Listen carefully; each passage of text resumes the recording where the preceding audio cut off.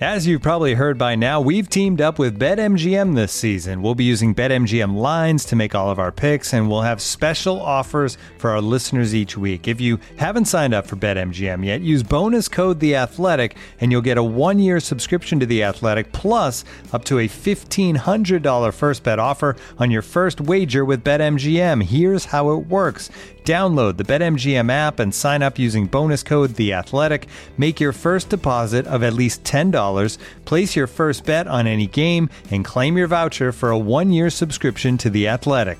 See BetMGM.com for terms. U.S. promotional offers not available in D.C., Mississippi, New York, Nevada, Ontario, or Puerto Rico. Gambling problem? Call 1-800-GAMBLER. Available in the U.S. Call 877-8-HOPE-NY or text HOPE-NY 467-369 in New York. Call 1-800-NEXT-STEP in Arizona. 1-800-327-5050 in Massachusetts. 1-800-BETS-OFF in Iowa. 1-800-270-7117 for confidential help in Michigan. 1-800-981-0023 in Puerto Rico. First bet offer for new customers only in partnership with Kansas Crossing Casino and Hotel. Don't forget, if you haven't signed up for BetMGM yet, use bonus code The Athletic, and you'll get a 1-year subscription to The Athletic, plus up to a $1,500 first bet offer on your first wager.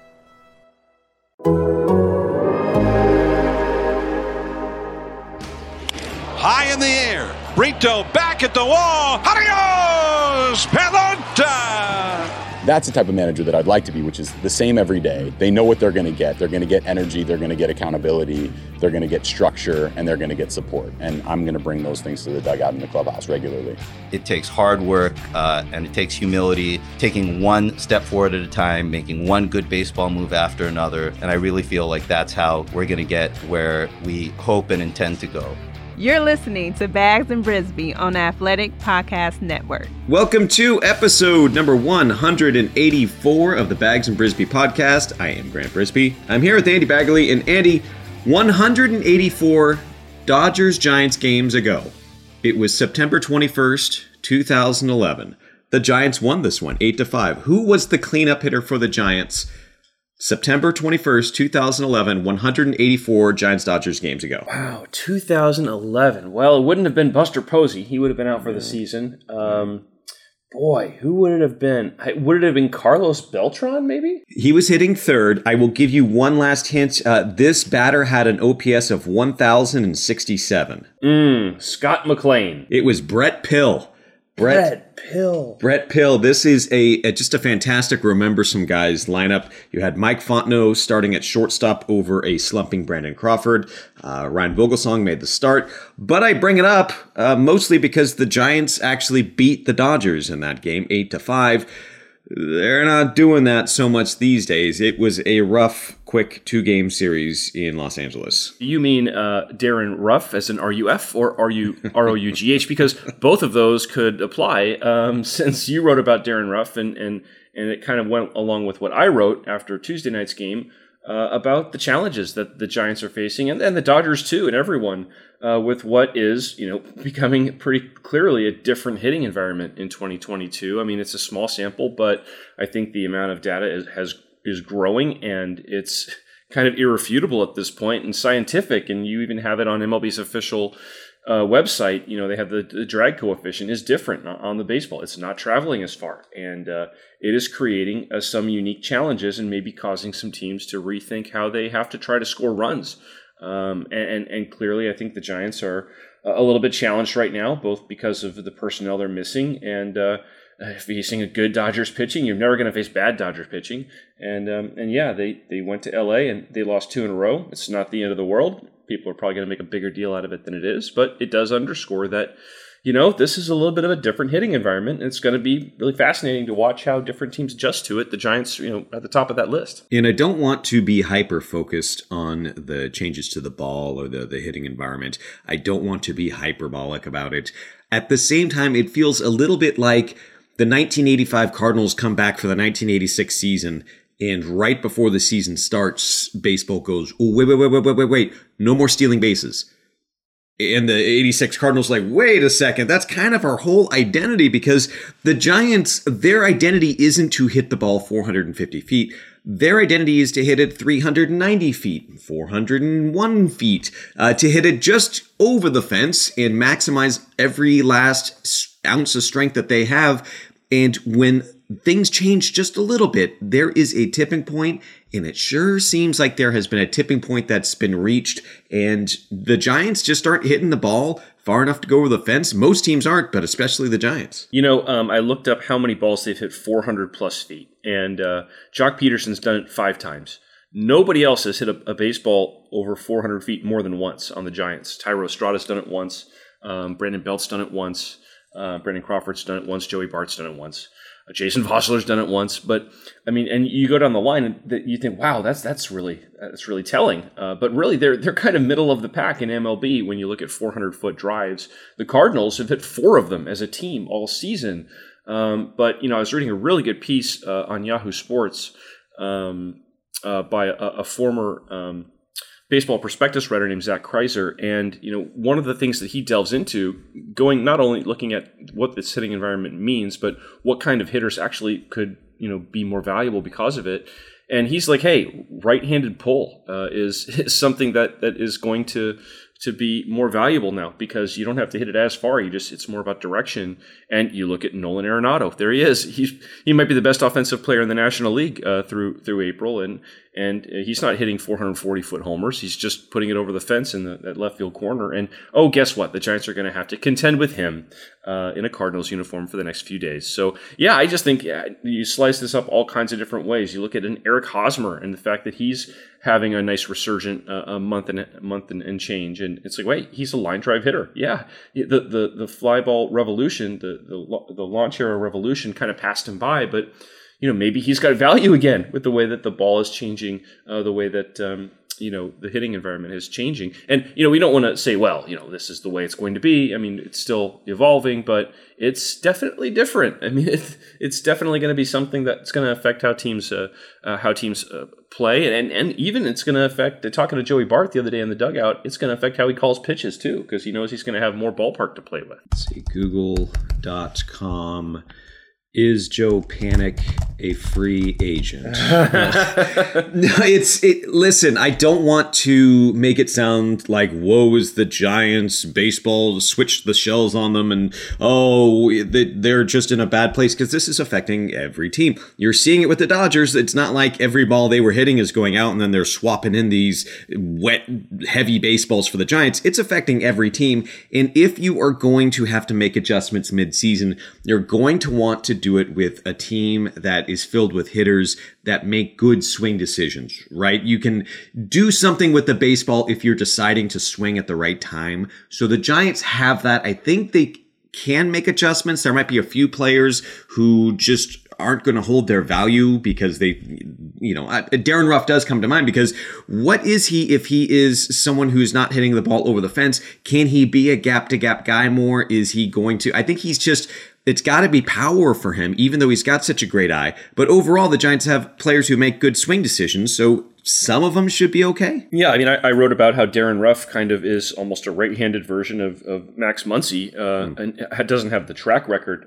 in the big leagues that Muncy has, but did it in Korea, and is somebody who has a lot of the same properties as a hitter. He makes really good swing decisions, and has some slug in his game, and doesn't chase, and makes generally barreled contact. The barrel rate is down for Darren Ruff this year, but the exit velocity is still, around the 80th percentile, which is, great, bordering on elite. And he's just hitting a lot of warning track outs. I mean, he hit 2 outs that were 105 mile an hour plus in his first 2 at-bats Tuesday night. And then you look at Max Muncy, and he did have a nice game Wednesday. He did sneak one over the fence on Wednesday night, facing the real back end of the Giants bullpen, a bullpen that's missing Zach Littell and Dom Leone to the COVID list. But prior to that, you look at Max Muncy's game Tuesday night, and he hit a 365-foot out that looked like it was gone off the bat. And then he hit, a hard grounder that skidded through the right side of the infield right to Thairo Estrada, who's shifted in right field to throw him out. So you're not being rewarded for hard contact, no matter what trajectory it's at, if you're Max Muncy. And he entered Wednesday's game hitting 130. So, yeah, I'm sure that he was sort of having a crisis of confidence maybe as well. It's like, hey, do my skills still work? And no, I don't think Joe Panik is coming back as a Giant. However, they do have an infielder who had the best strikeout rate in the major leagues in 2020, and that's Tommy La Stella, and they hope to get him back, because now you're looking at Tommy La Stella as a guy who makes a lot of consistent contact, doesn't strike out. he might be more valuable than ever. And the Giants have him under contract this year and next, and he might be a guy who really becomes a super valuable hitter if he can just stay healthy. And they do have the DH that they can use him at as well. So I think he could be a big key going forward if they can keep him on the field. And then obviously Lamont Wade Jr. is on his way back. He's probably going to be activated, I would imagine, later today. Evan Longoria is on his way back as well. So yeah, they've been missing a lot of pieces. Brandon Belt, they didn't have him for 2 games. And what you're creating is a bizarre scenario Wednesday where leading off an inning, they were 6 for 7 with 2 walks. They got the leadoff batter on in 8 of 9 innings. And then after that, they were 0 for 26 after the first batter of an inning. And obviously, the only run they scored was when Brandon Crawford led off the second inning with a homer. They're just going to have to get better at making quality contact with runners on base and not striking out. Because if it doesn't really pay off for you to take those huge 2-strike rips to try to swing for the fences because it's harder to get it over the fence, then I think the strikeouts all of a sudden are going back to being a little more damaging and not part of the bargain that sounds so good for a team. I seem to remember last year that everyone thought that the Giants were super, super, super homer dependent, that they weren't scoring runs if they weren't hitting home runs. But I seem to remember that I wrote something, and I can't remember what I wrote yesterday, much less last year. But I seem to remember that they actually did score runs. They did string hits together. They weren't just home run or nothing. At the same time, it feels like this team is especially home run or nothing. Maybe that's because the average is still down, and once you take away the home runs and now you're left with the low batting average, that boy, you might take a walk here and there, but you're not going to drive them in necessarily. Is there hope for a Giants team that can't really put the ball over the fence? Is this a lineup that could? Because I remember looking at, gosh, when they get Evan Longoria and Lamont Wade Jr. back, it might be all gravy. But now I'm more excited about Tommy La Stella. Is there anyone who can ape Tommy La Stella's production at all? Yeah, I don't know. It's a good question. I think it boils down to what they have tried to communicate to their hitters and the culture they've tried to create, which is just making good swing decisions. And maybe it gets tweaked a little bit with 2 strikes, and maybe you will be encouraged to just shorten up a little bit. And we have seen them emphasize some small ball. I mean, when Luis Gonzalez came up as the tying run in the 9th inning against Craig Kimbrell with 2 outs Tuesday night, that was a situation where you'd have usually a pinch hitter coming off the bench like a Wade or even a Donovan Solano, and they'd park one, and it would turn around the ball game. And what did Luis Gonzalez do? He bunted for a hit, and it was a great play. It got the go-ahead run to the plate. The problem is that next batter was Luke Williams, and you could argue that maybe Lamont Wade should have been on the roster already. Tough to have a guy's first at-bat of the year be 2 outs in the 9th against Craig Kimbrell, but yeah, Luke Williams wasn't such a great matchup there, and that's just a consequence of where the Giants were roster-wise with the COVID situation and everything else. And obviously he bounced out, and that was the end of the ball game. But yeah, I just thought it was striking that, for a team that won so many games late and with so much power, especially off the bench late, you had a guy instead bunting for a base hit to try to keep the game alive. It was just a kind of a telling juxtaposition for me. Looking for an assist with your credit card but can't get a hold of anyone? Luckily, with 24/7 U.S.-based live customer service from Discover, everyone has the option to talk to a real person anytime, day or night. Yep, you heard that right. You can talk to a real human in customer service anytime. Sounds like a real game changer if you ask us. Make the right call and get the service you deserve with Discover. Limitations apply. See terms at discover.com/creditcard. Looking for an assist with your credit card, but can't get a hold of anyone? Luckily, with 24/7 U.S.-based live customer service from Discover, everyone has the option to talk to a real person anytime, day or night. Yep, you heard that right. You can talk to a real human in customer service at any time. Sounds like a real game changer if you ask us. Make the right call and get the service you deserve with Discover. Limitations apply. See terms at discover.com/creditcard. Let me throw a couple numbers at you. The Dodgers team ERA is 2.21, which that's pretty good. The Giants team ERA now is up to 3.33. They've had a rough stretch this last week. But when you go to fielding independent pitching, The Dodgers FIP is 2.88, which is, it regresses to the mean a little bit more. I think I just used that wrong, but you know what I mean? That seems a little bit more rational. The Giants FIP is 2.92, so almost identical to the Dodgers. The Dodgers team BABIP, their batting average on balls in play, is 244. The Giants is 312. That can explain everything, but it's 2022, and I literally have no idea how to read numbers like this. If they don't mean anything anymore, if teams have outsmarted BABIP, I just don't know if it's a fluke, if it's a function of defense, if the Dodgers have somehow tweaked baseball to their liking. What is going on with the Giants giving up far more hits than the Dodgers, despite most other things being equal? I don't know. Just throwing it out there. Please, I'm confused. Help me not be confused. Well, I'm confused as well. I don't know. I look at the fact that Giants offense has been pretty good, and up until a couple days ago, was leading the majors in runs per game, and you're like, how? How is this happening? Nobody besides Jock Peterson was really popping off. I think that maybe they were getting a few lucky innings strung together, and really their whole season, when they've gotten people on base, they've scored them. It seems like that. I don't have the numbers in front of me, and that obviously wasn't the case Wednesday night. It was kind of the antithesis of that. It was kind of telling to listen to Alex Wood after Wednesday's game. They lost 2 to the Dodgers. They obviously didn't hit really any pitfalls in their schedule last season. You really can't to win 107 games. But now you look up and boom, they've lost 5 out of 6. 1 to the A's, lost 2 of 3 to the Nationals at home, gave up 45 hits in 3 games to the Nationals, and then obviously the 2 games against the Dodgers where they managed just 2 runs. And yeah, it's I think there's an acknowledgement from Alex Wood that, hey, look, you're not going to win 107 games every year, and there's absolutely nothing controversial about that statement. There's really no concession in that statement whatsoever.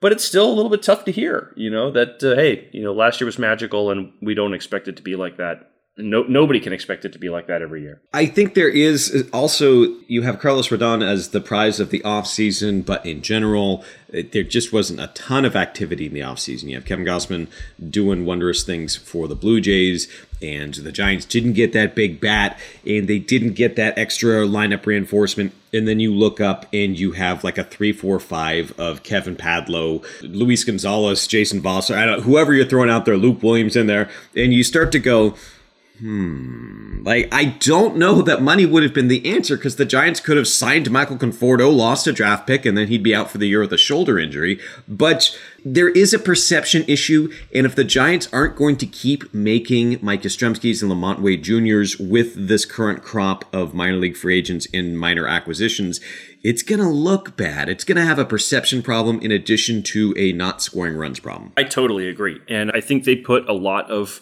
pressure on themselves as a front office when they didn't go out and get another high-profile free agent. And honestly, you could look at Kevin Gausman, who's got 40 strikeouts and still has not walked a batter this year. And you could say, well, they got Rodon instead of Gausman. This is why they like the shorter-term deal. What if the answer was both? I mean, they had the money. Why not? When you look up and you want to be mad about something, be mad about that, because Kevin Gausman wanted to come back and he never got an offer. And maybe 4 years down the line, you'll say, wow, boy, good thing the Giants didn't sign Kevin Gausman. You don't know. You can't make any judgments about, a guy's first 4 or 5 starts on a 5-year deal. But they had the money to do it. They do. And they could have. And if they had, they certainly would be weathering this a little bit better with Anthony DeSclafani on the injured list, Alex Cobb on the injured list, and they're already having to throw, bullpen games. They might even throw a bullpen game here to start the series against the Cardinals. So, I think, you can look at the hitting options. And I think all of them had some warts and were imperfect to some degree. But, man, you start to think if they had signed Kevin Gausman, in addition to Carlos Rodon, you got to think they'd be feeling a little bit better about where they are right now. I will not make too much of it because I looked at the Giants' rotation before the season started and thought, yeah, it is pretty darn good. And even a week or two into the season, yeah, this is working out. But my response to wait until year 5 or year 4 for Kevin Gossman, and you'll see what the Giants were trying to avoid.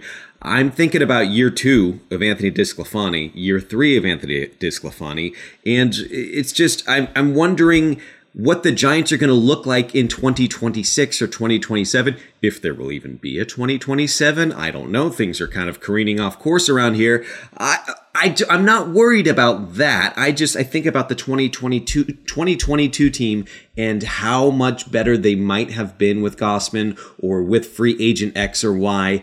And it's easier to say when they're 14-10 and in the middle of a little bit of a losing funk, but it seems like now is the time to complain and grumble and go, wow, I understand 107 wins wasn't the goal or realistic, but do something else, something better than Kevin Padlow. No offense to Kevin Padlow or his family. Yeah, right. Yeah, when the Giants had a text come across with the roster move, Giants call up Kevin Padlow and option Mike Ford. I was like, 72 hours earlier, I'd be like, did somebody sit on their phone? What was there a mistake made? What is that? Who are these people?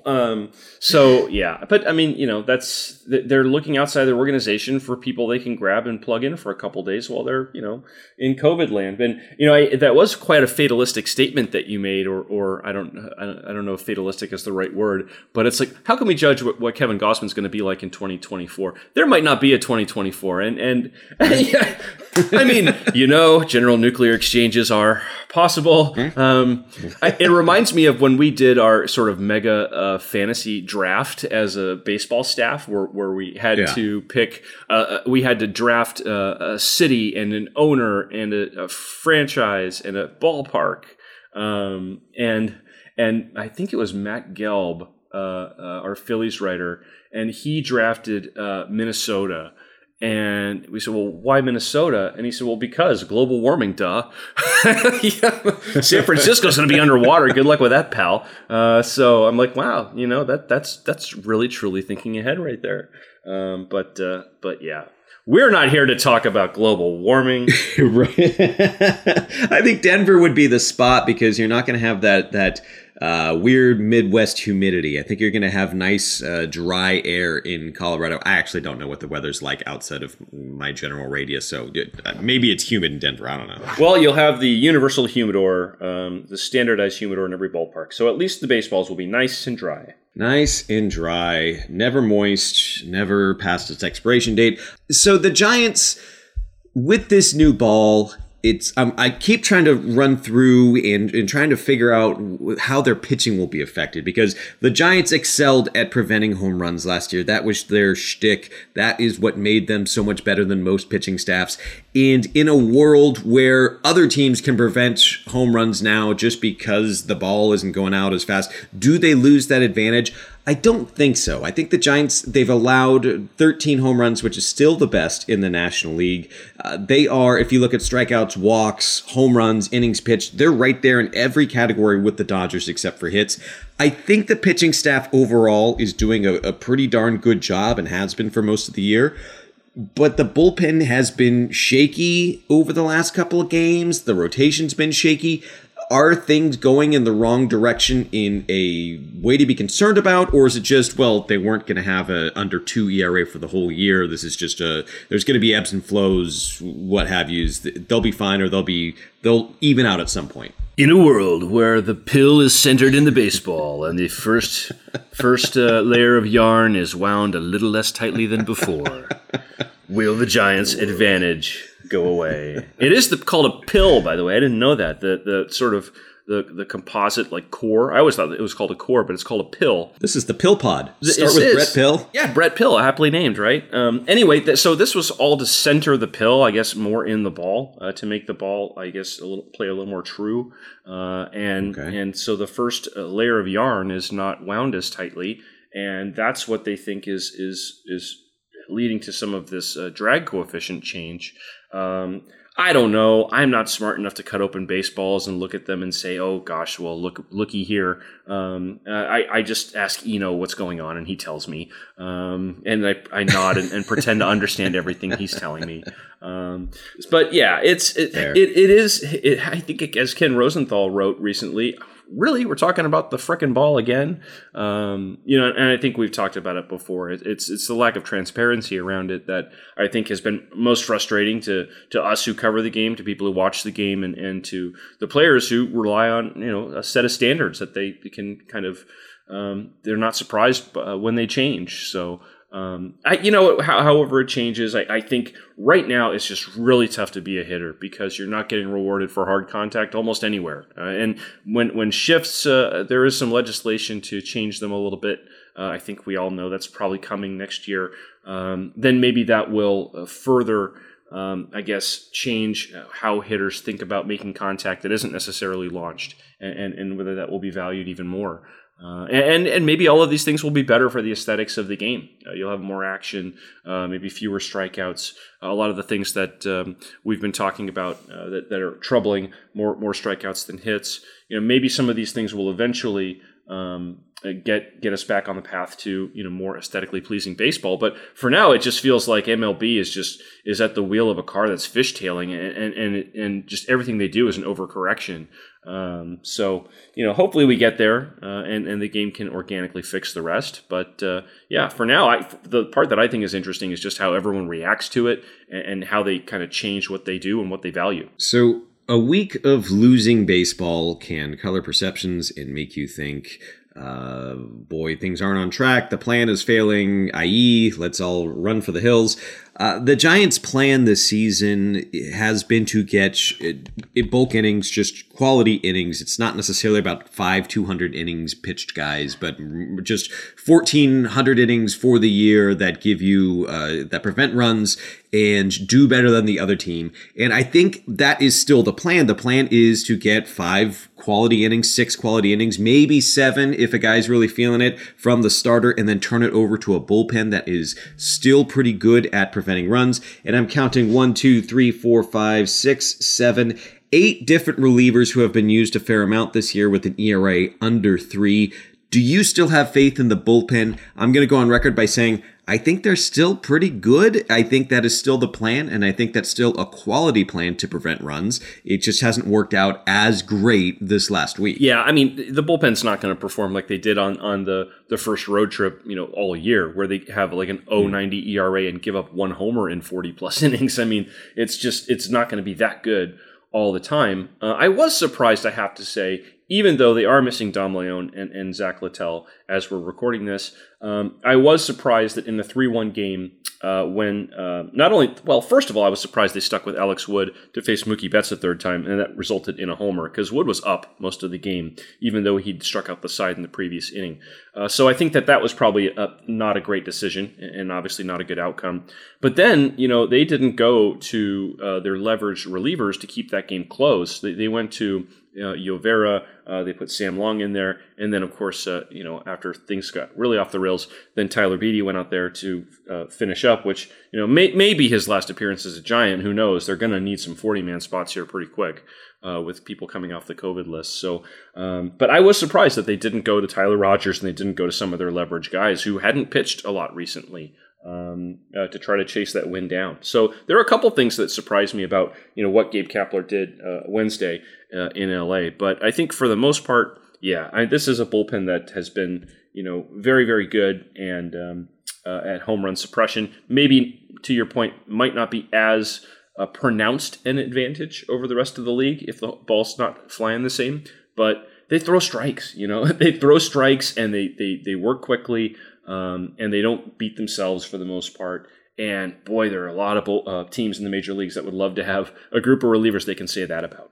Is this the worst stretch of Giants baseball since Trevor Gott was blowing saves every day or every other day or so? And I'm not saying that to be snarky. I'm just trying to put this in perspective. Has it been that long since the Giants have had a week like this? It feels that way. I mean, I'd have to go back and look at, I can call up their game by game in 2021 and see I mean, they never lost more than 3 in a row. That I know. But yeah, let's see. Yeah, I'm looking at it.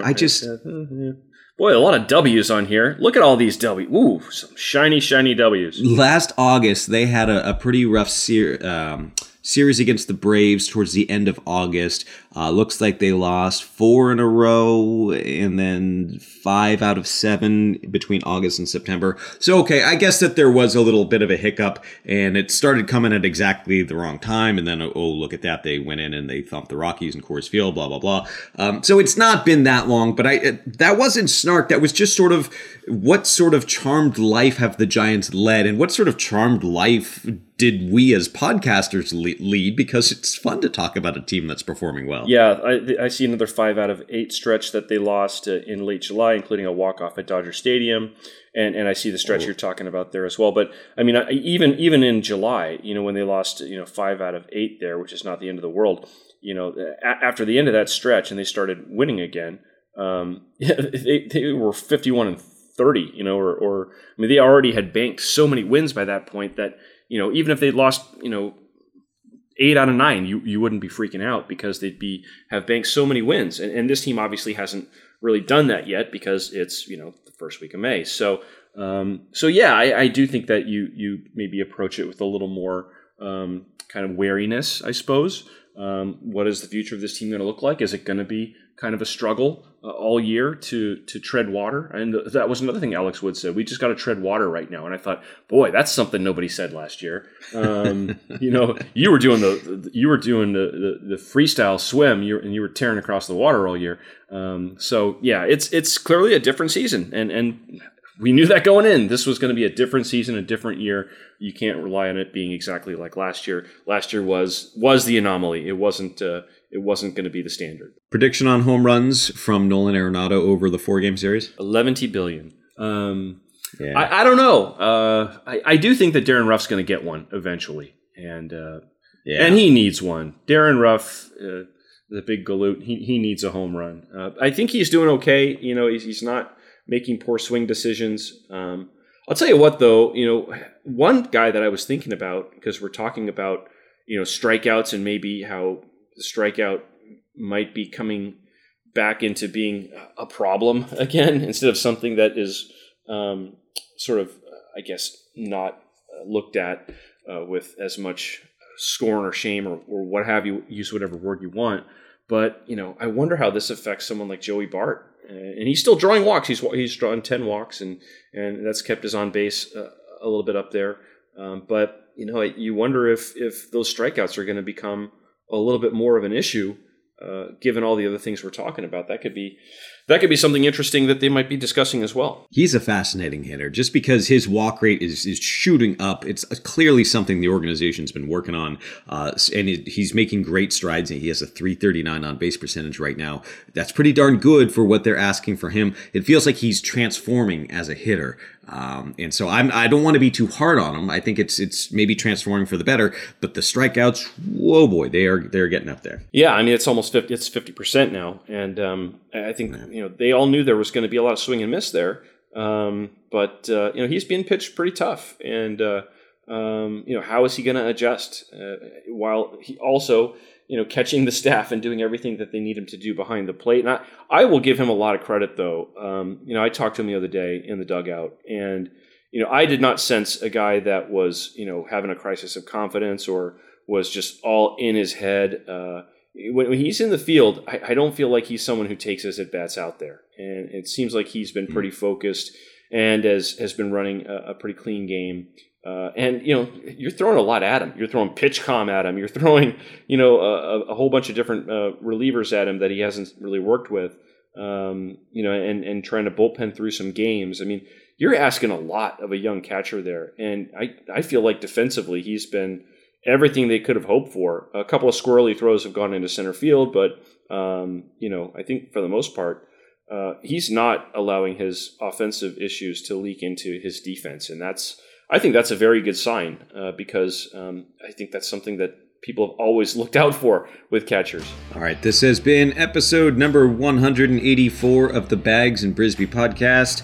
We will be back on Monday to talk about what in the heck the Giants did against the Cardinals in this 4-game series, and we will know if the Giants are back on track or if there is some concern to be had. Thank you for listening. We will see you then.